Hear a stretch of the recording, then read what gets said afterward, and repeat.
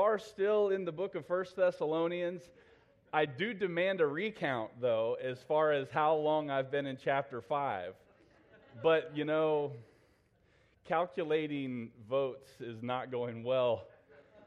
And so I don't think that can be trusted either. So, we'll just have to see how that goes. But man, it sure is good to see everybody this morning. I'm glad that you're here. Let's pray as we begin, if we could. Father, we come before you, and we just want to hear from you. I pray, God, that I would get out of your way, that your word would have free course and be glorified. I pray that we would have come into this place this morning. I pray that we would have come in here with soft hearts, prepared to hear from you, God. I pray that if we haven't, that right now we would all be doing that, and we would just be getting rid of all the distractions, all the busyness of the week, all the things that has gone on throughout the course of this week, and just tuning all of that out and just focusing in and honing in on what you have for us this morning. Please remove those distractions and do a work in our midst. In your name we pray. Amen. All right, so last week we covered 1 Thessalonians chapter 5, verses 16 through 18. And what we did was we saw that in verse 16, Paul, Silas, and Timothy, they begin to give us these little quick, rapid-fire commands. They say, rejoice evermore, and pray without ceasing. In everything give thanks. And in each one of these rapid-fire commands or these exhortations, there's not a whole lot of elaborating that goes on in the passage. God just hits you with it, and he keeps moving.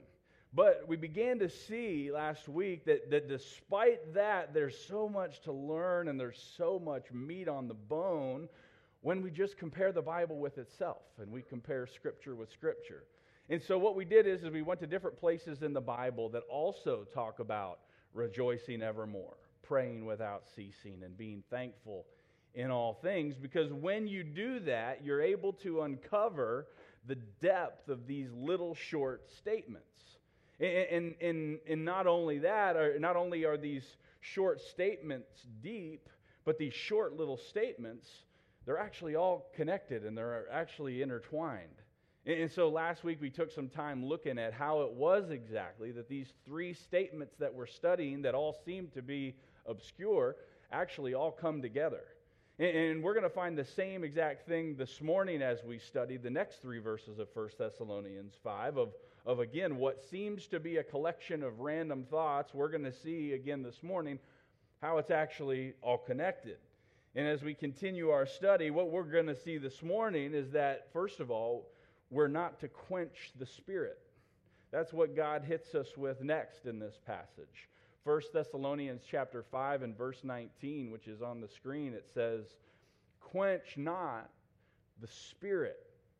And so, if we're going to be sure to follow this verse, and we're going to be sure to not quench the Spirit, then it's going to be important for us to have a little refresher on the Holy Spirit and just take a look for a second at who He actually is and what it is that the Spirit does. If we don't understand that, then this verse probably isn't going to mean a whole lot to us.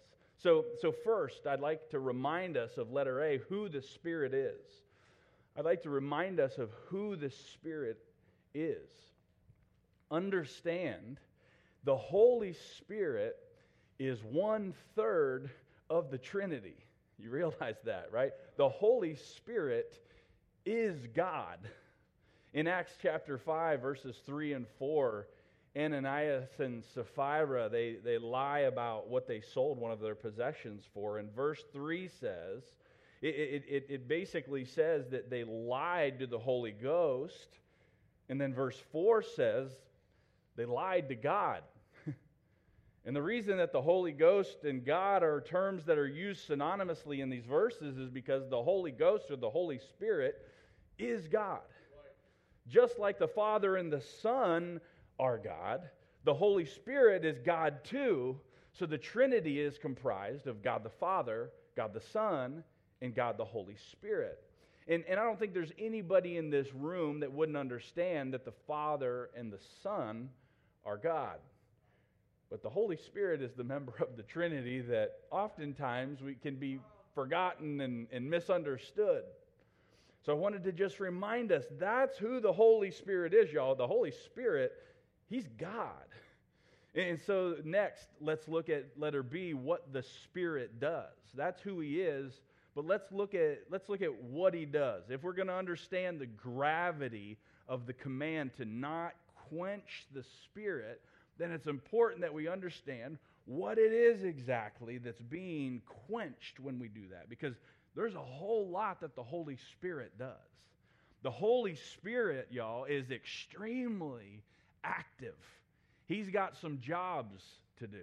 John 16 and verse 13, it teaches us that the Holy Spirit is the one that guides us into all truth.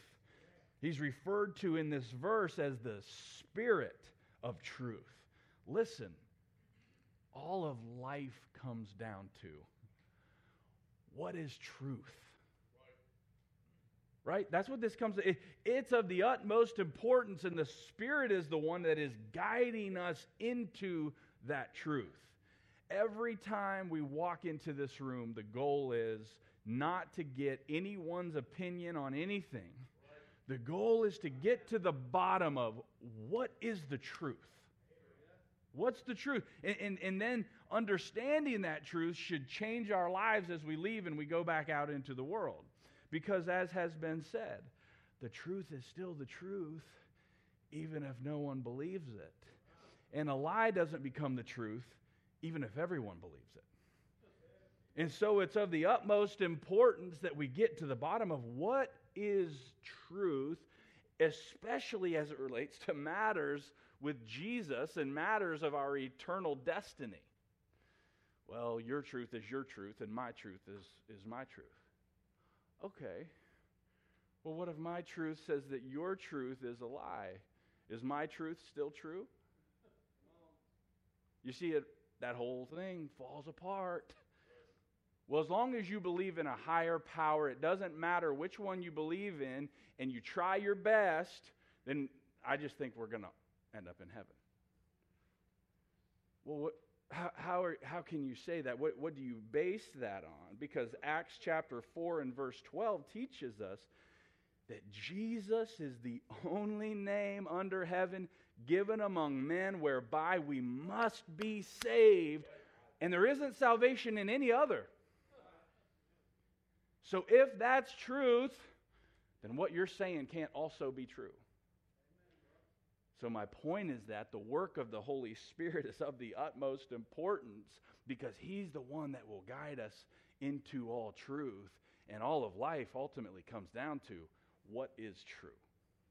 We just saw John 16:13, and then in the next verse, in John 16:14, we see something else the Holy Spirit does. We see that when the Holy Spirit is at work, Jesus is going to be glorified. That's how it works. Jesus, talking about the Holy Spirit, says, He shall glorify me. John 15 and verse 26 says the same thing. In this verse, Jesus says, the Spirit of truth will testify of me. You see, the Holy Spirit is working behind the scenes. He's working behind the scenes to guide us into all truth and to glorify Jesus and to testify of Jesus.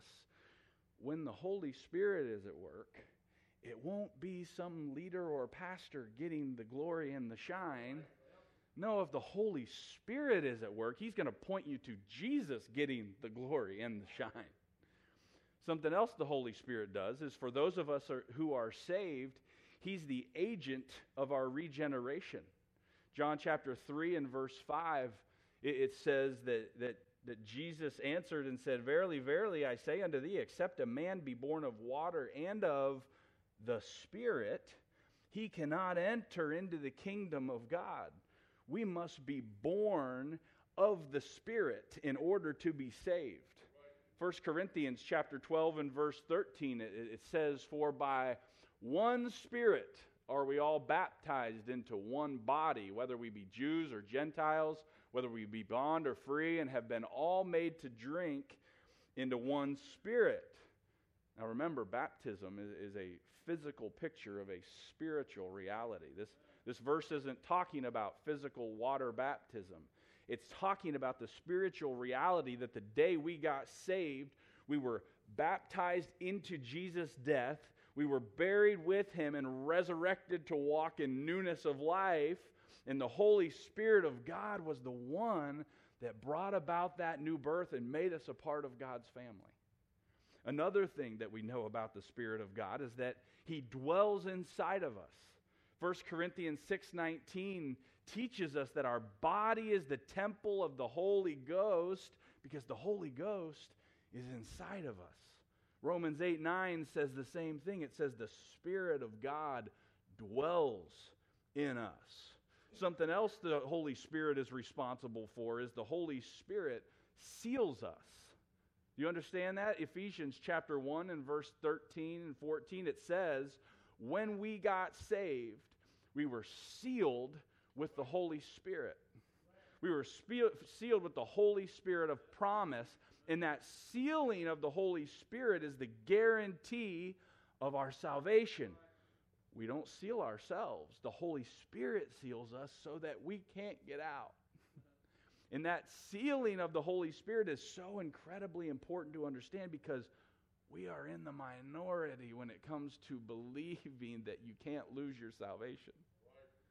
So there will be plenty of people that will be ready and willing to try to talk you out of that one. But we believe exactly what this verse says. We believe that we've been sealed by the Holy Spirit.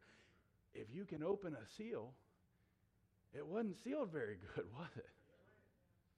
And you can rest assured when the Holy Spirit of God seals something, that baby is locked down, brother. It isn't going anywhere when it's sealed. We believe that our works couldn't save us, otherwise Jesus wouldn't have had to die. And so our works certainly can't keep us saved. We couldn't be good enough to get saved. We couldn't be good enough to stay saved. So God applies his grace to us through faith in his work on the cross, and then he seals us by the Holy Spirit until the day that he gives us new bodies that are incapable of sinning. Another thing the Spirit does is he testifies that we're a child of God. Romans 8:16 teaches us, it says, the Spirit itself beareth witness with our spirit that we are the children of God. The Holy Spirit inside of us, y'all, is that thing in there where you just know in your heart that you've genuinely been saved and that you're a child of God. It's the Holy Spirit resonating with your spirit. Ephesians chapter 3 and verse 16, it teaches us that the Holy Spirit is what empowers us to be able to serve God. Our inner man is strengthened by the Spirit. Romans 8:26 even says that the Spirit even intercedes for us when we don't know how to pray. Have you ever just been at a loss with a particular situation or a circumstance, and you're to the point where you just have so much uncertainty that you don't know what to pray for, you don't know how to pray for it? When that happens, the Spirit is the one that intercedes for us even when we're not sure how to pray. John chapter 14 and verse 16. I don't think that we have that. Oh, we do. It shows us that he's the one that gives us comfort in time of need. Have you ever felt a supernatural comfort in time of need? Man, I sure have. And the Holy Spirit is the one that does that, so much so that Jesus calls the Holy Spirit the capital C Comforter. He is the Comforter. And listen, what we've just looked at and what we've gone over as we've looked at who the Holy Spirit is and what the Holy Spirit does, that's who it is that we're dealing with in this verse this morning in 1 Thessalonians 5:19, which tells us not to quench the Holy Spirit, not to quench the Spirit. That's who we're talking about here. That's what he does. That's what we're talking about, quenching. So that's what the Holy Spirit does, but here's what we've been called to do in relation to the Holy Spirit. This is how important it is, how we're to relate to the Holy Spirit. This gives us a little taste of how important this thing is. And I'm going to hit these real fast and be brief, but I want you to understand the importance of what the Holy Spirit is up to and the job He is doing in our lives, as well as how we're to be relating to Him. Galatians chapter 5 and verse 16 says we're to walk in the Spirit. Galatians 5:18 says we're to be led of the Spirit.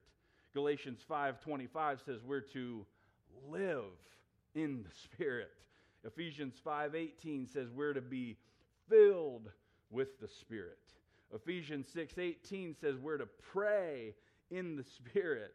Galatians 5:22 says we're to manifest the fruit of the Spirit. And 1 Peter 4:10 says we're to exercise the gifts of the Spirit. But other than that, the Spirit isn't really a big deal in the Bible.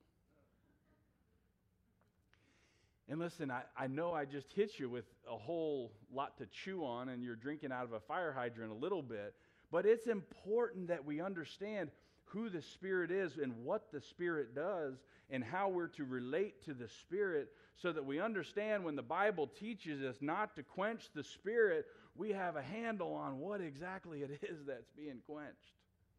And so now that we've seen these things about the Spirit, I want to make sure that we're all also in the loop on what this thing of quenching really is. This thing of quenching the Spirit.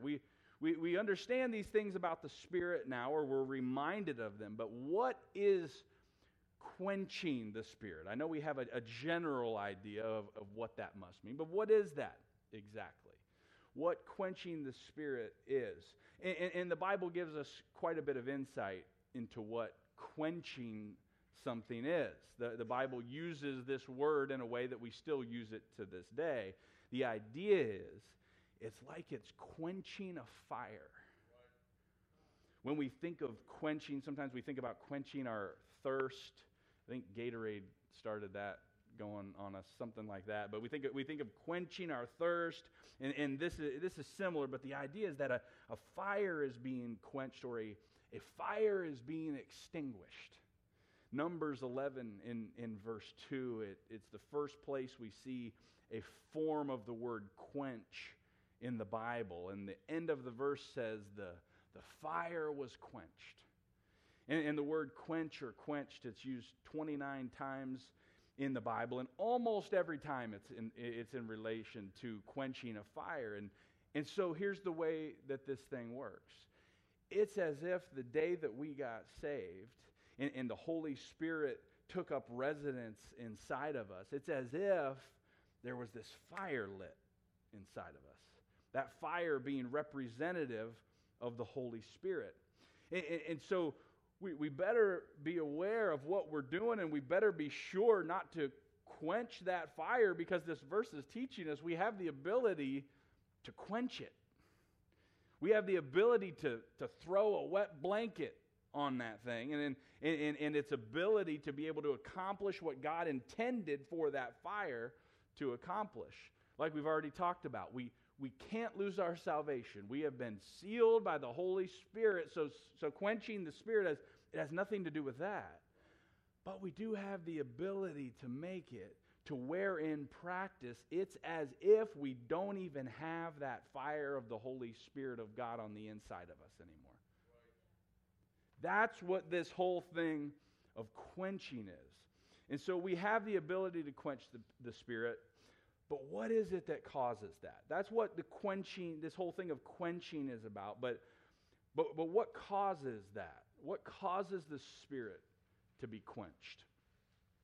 In light of what we've seen about the Spirit this morning and all the work that the Spirit is responsible to do in our lives, we better get on our radars what it is that causes the Spirit to be quenched.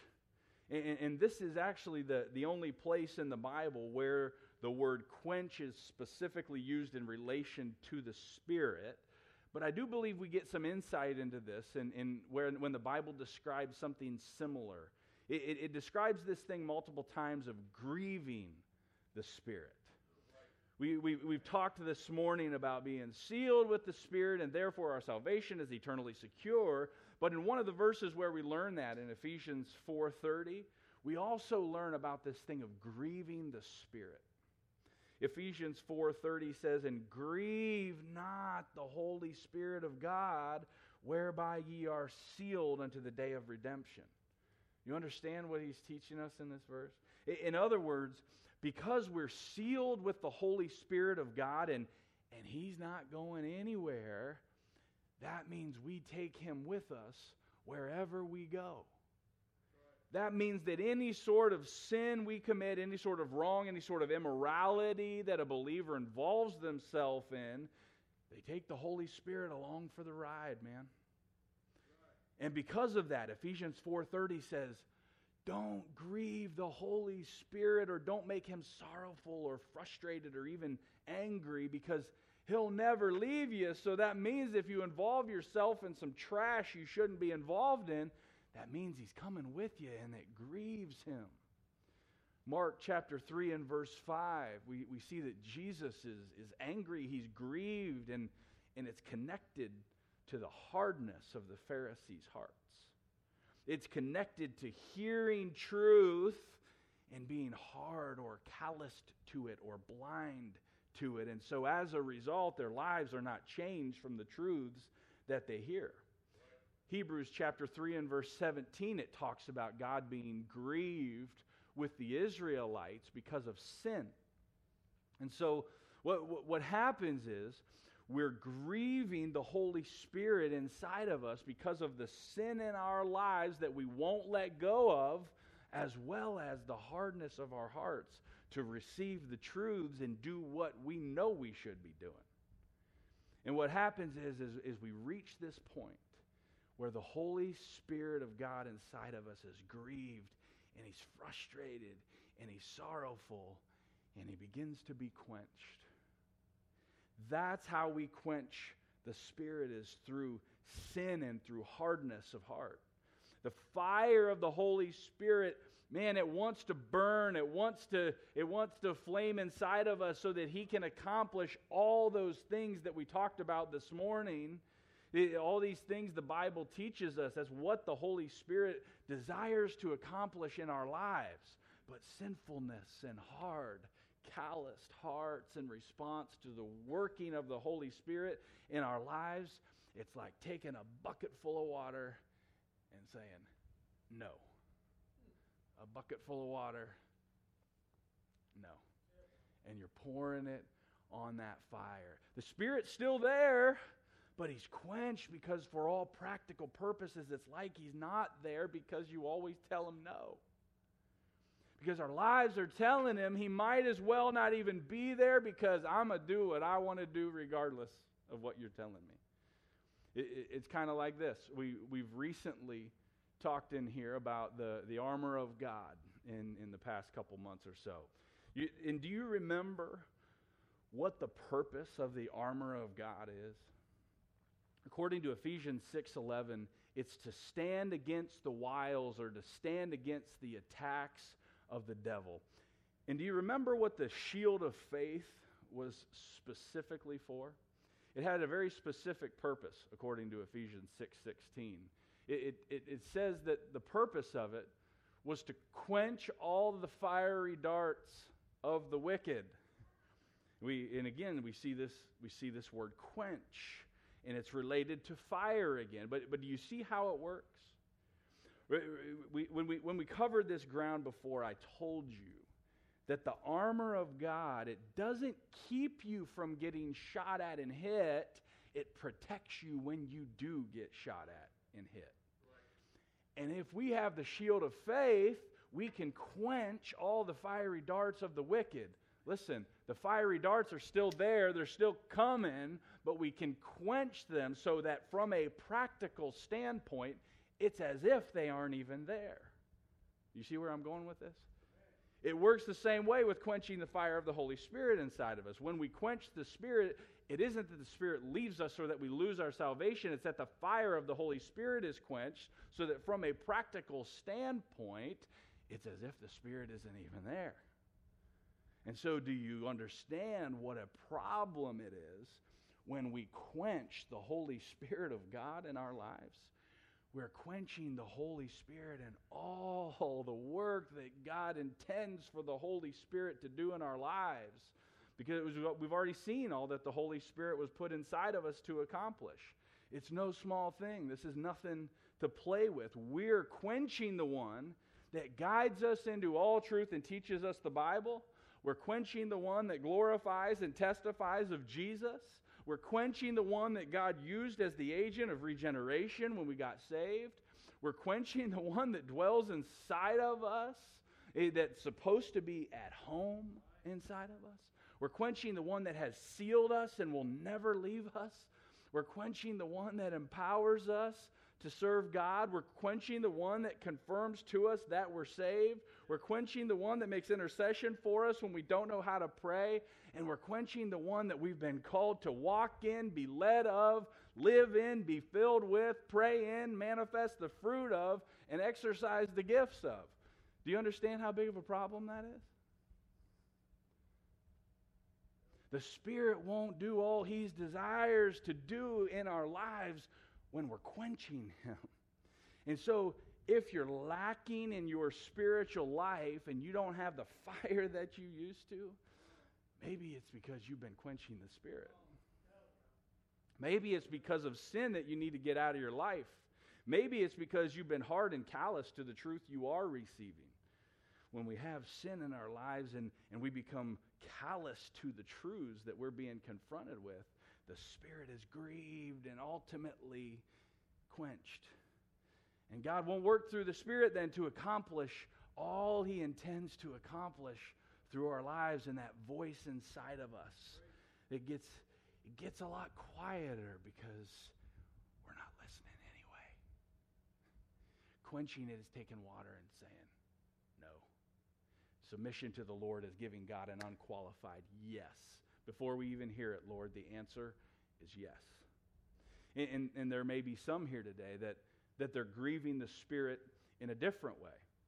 You see, you're grieving the Spirit or resisting the Spirit because though the Spirit has drawn you and stirred in your heart for your need to be saved, you keep rejecting and resisting.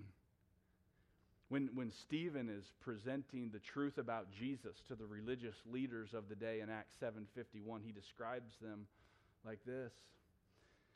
He says, "Ye stiff-necked and uncircumcised in heart and ears, ye do always resist the Holy Ghost, as your fathers did, so do ye." And there may be people like that in here this morning. The Holy Spirit of God doesn't live on the inside of you because you keep pushing back. And if that's you, I'm telling you, you are playing a dangerous game, man.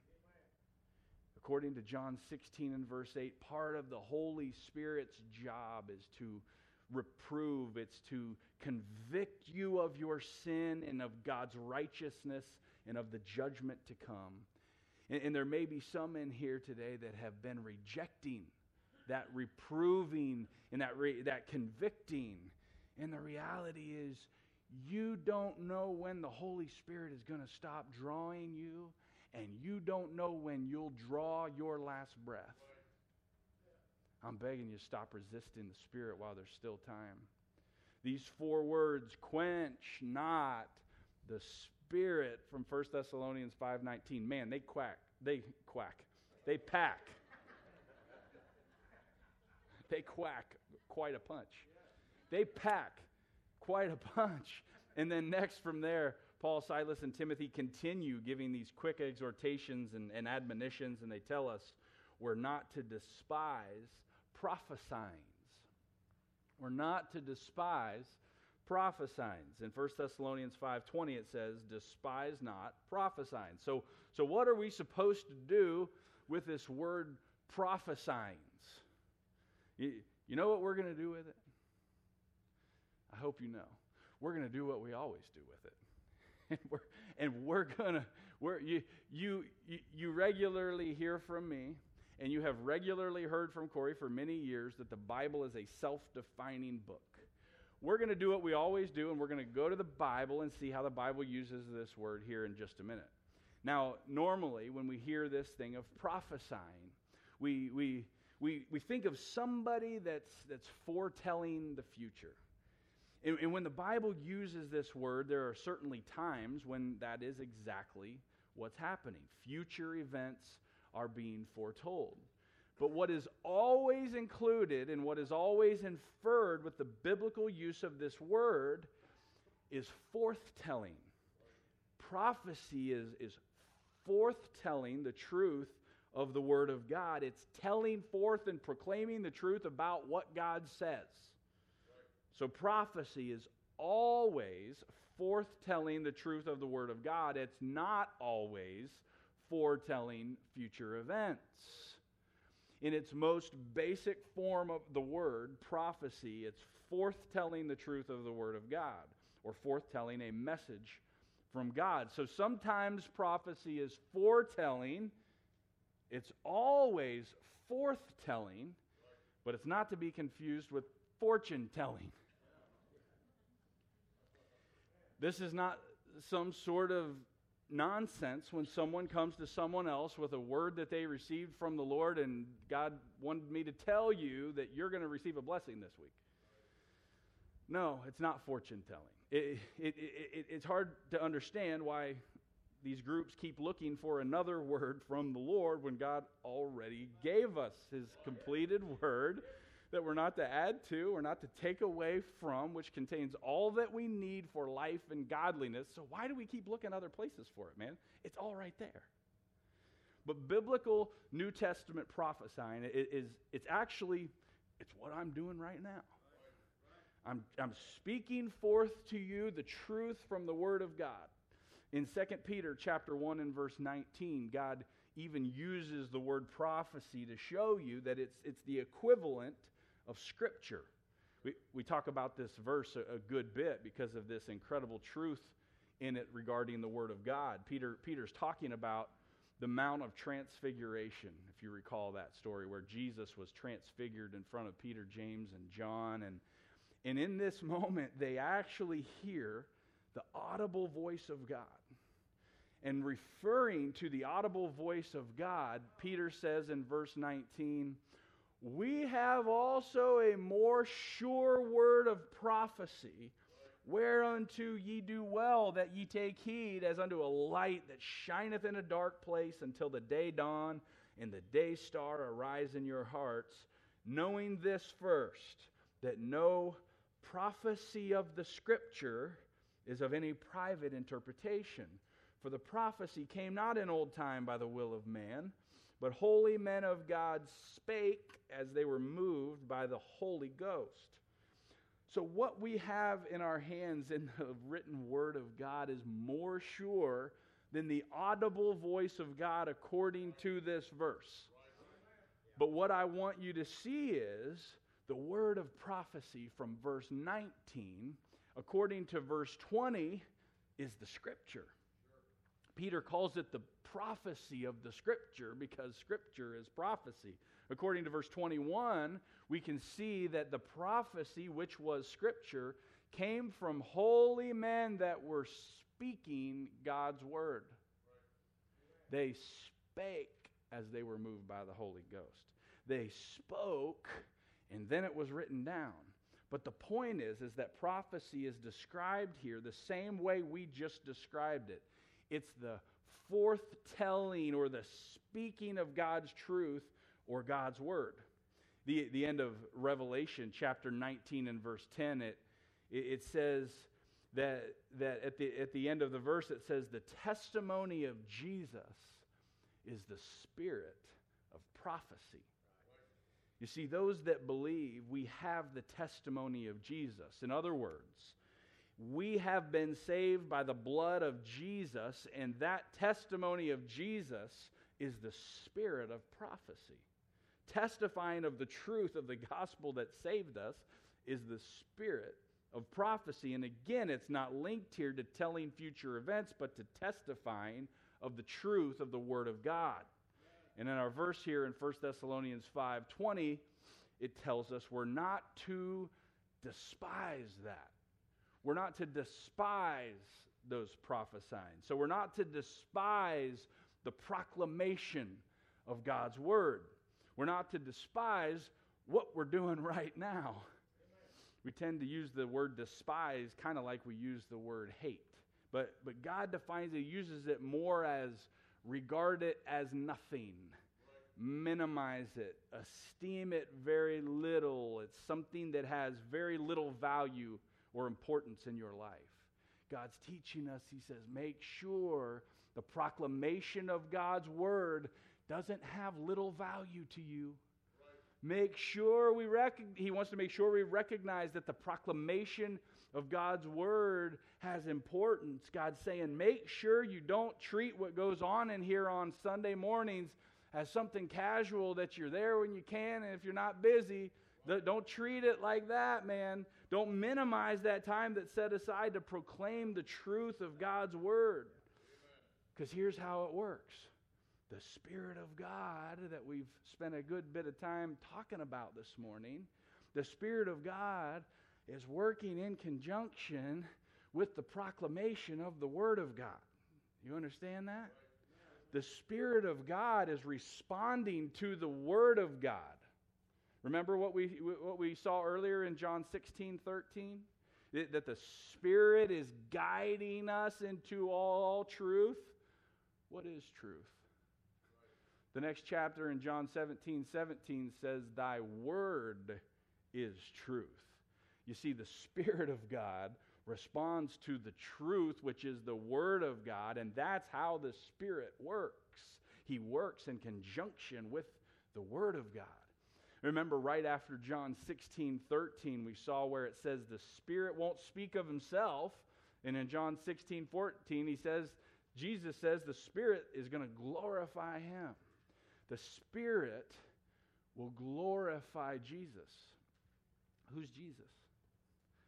Oh, that's right. Jesus is the incarnate Word. We now have the written Word of God. And again, it shows the Holy Spirit is working in conjunction with the Word of God. And so you know what another way that we quench the Spirit is that we haven't looked at yet? If the Spirit is working in conjunction with and doing a work in response to the Word of God, then we can quench the Spirit by despising prophecy. We quench the Spirit by minimizing or giving little value to the proclamation of the Word of God, because the Spirit wants to do a work in us, but He's going to do that work in response to the Word of God. So it's important that we don't minimize the proclamation of the Word of God. And then next, in our passage this morning, we see that number 3, it says that we're to prove all things. We're to prove all things. 1 Thessalonians chapter 5 and verse 21, it says exactly that. Prove all things. That's what the first part of the verse says. We're to prove all things, or we're to examine them to see whether they be true.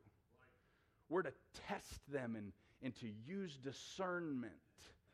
Now, based upon the context of where this verse is located, which is on the heels of Paul making a reference to the preaching of God's Word, based on that, I believe it's extremely important for us to note and for me to reiterate something again that you have heard said and will always hear said from this pulpit as long as the current leadership has anything to say about it, which is, don't take my word for anything, but go out and study it for yourself and see if I'm telling you the truth.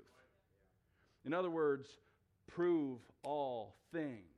Prove and examine that what I'm telling you is the truth. Prove and examine what anyone that claims to be proclaiming the Word of God is saying. Prove that out to be true.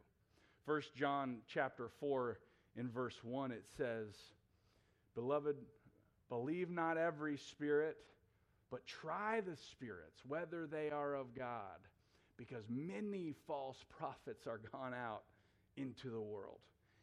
And if there were many false prophets gone out into the world back then, how many you reckon we got on our hands right about now?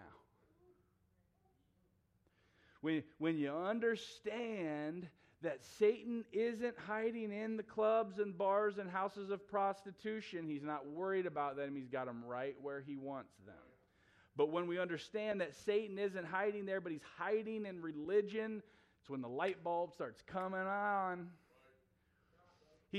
Like Corey said on Wednesday night, the Satanists that are opening up random houses of worship, they're not our biggest problem in the slightest. Our biggest problem are those that come in the name of Jesus, that use Bible verses out of context to justify their beliefs, but it's off just enough to get you on the path to hell. 2 Timothy 3:13, it says, "But evil men and seducers shall wax worse and worse, deceiving and being deceived." The later it gets in the night, y'all, the worse it's going to get, and people are being seduced. People are being deceived. And so it's of the utmost importance that we prove all things. That's why we make such a big deal around here about studying your Bible, about how we approach the Bible, about keys of Bible study. You see, our goal in here is never, ever to take the word out of your hands and make you think that you got to be something special to get what we're getting up here. No, the point is that we're putting the Bible in your hands, and we're saying, don't take our word for it. Go study it. We've given you the tools to how to study the Bible for yourself. You should be able to come around to these same conclusions.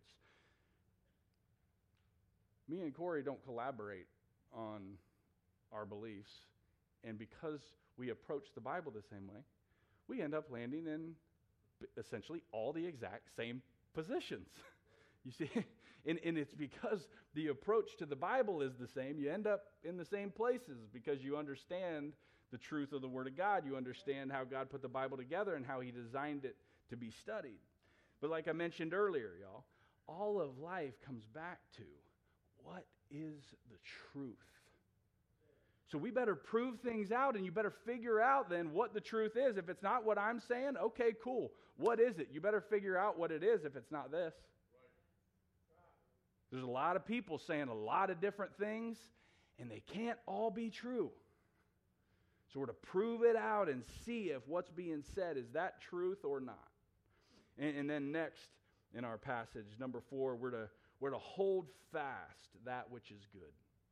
We're to hold fast that which is good. That's what the second half of verse 21 of 1 Thessalonians 5 says. Hold fast that which is good.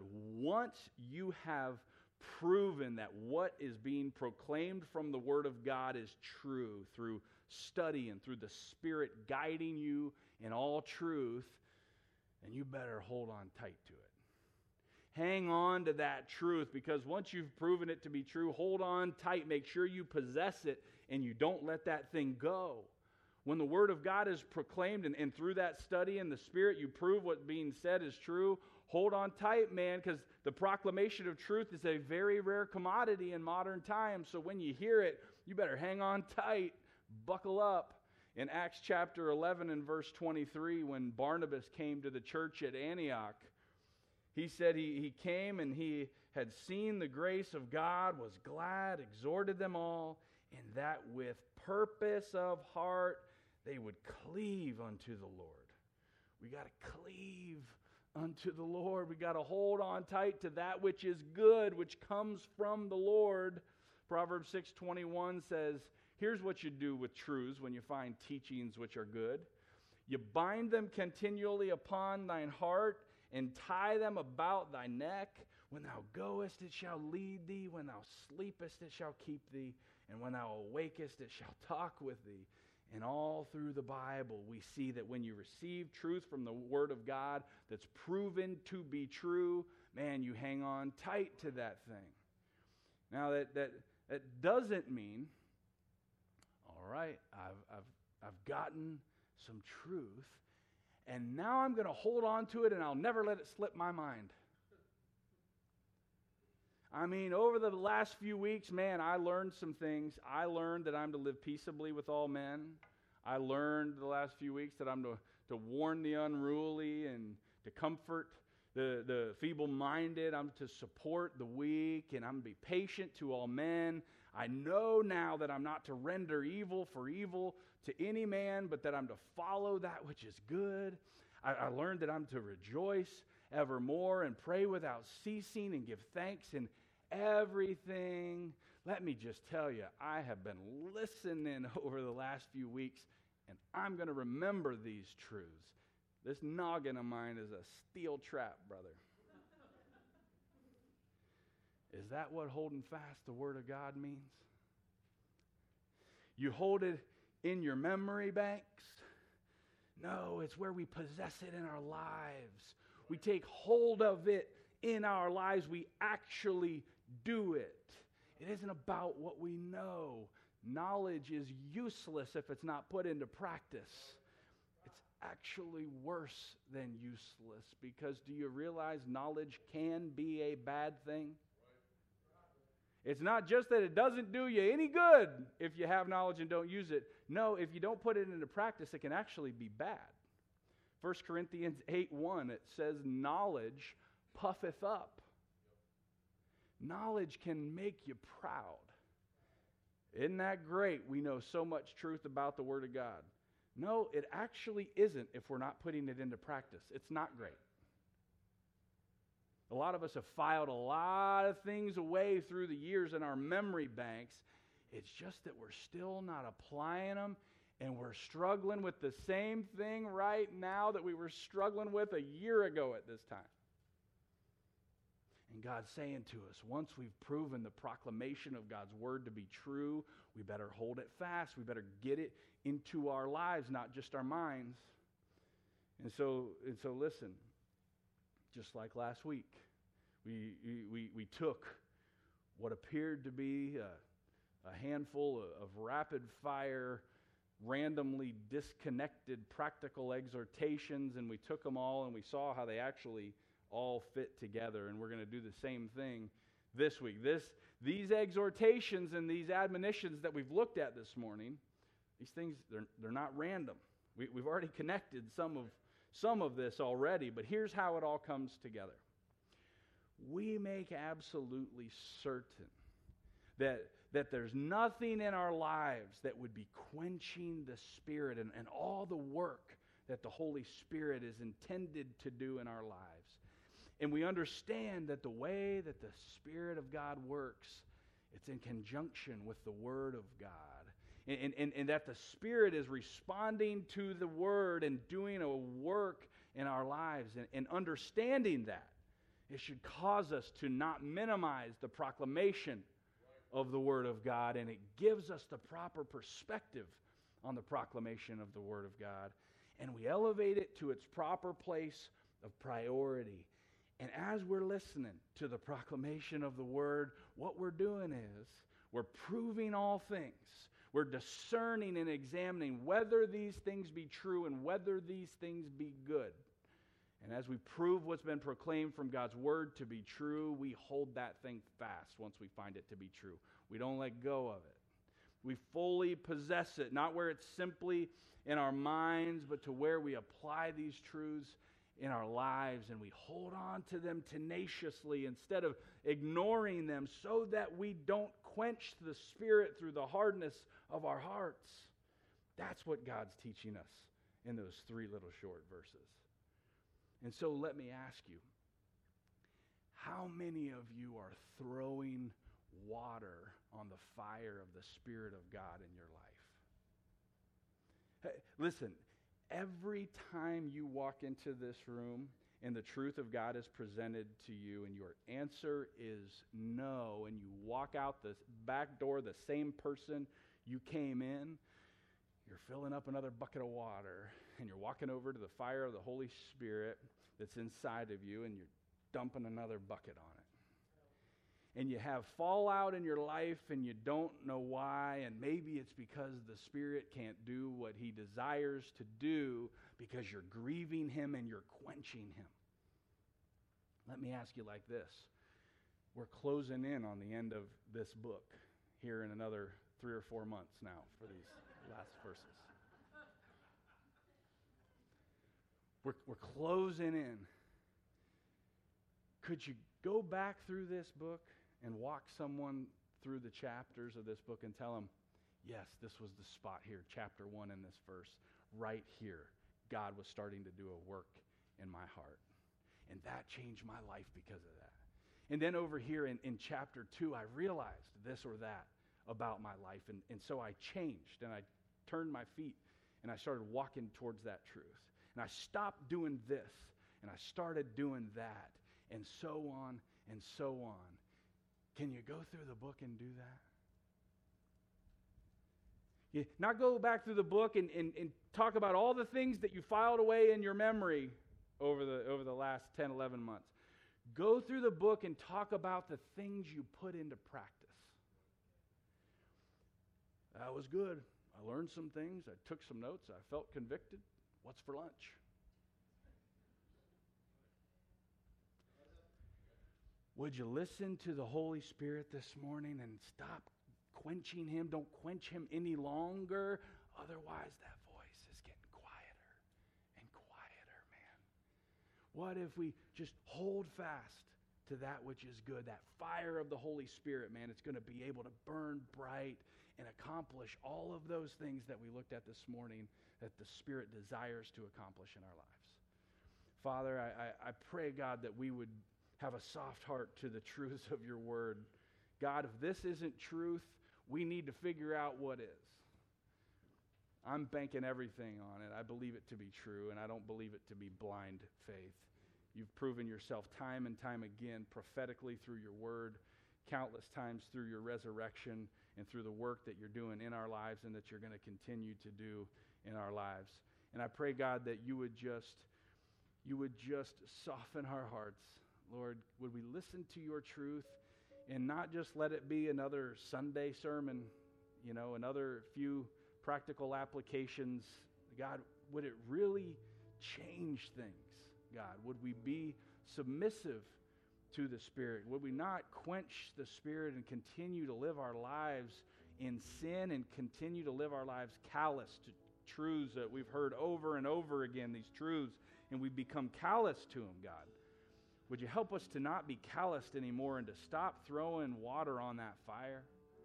Help that thing to burn bright, God. You want to do things in our lives and through our lives, and we're our own worst enemy. I pray, God, that wouldn't be the case, and we love you. In your name we pray, amen.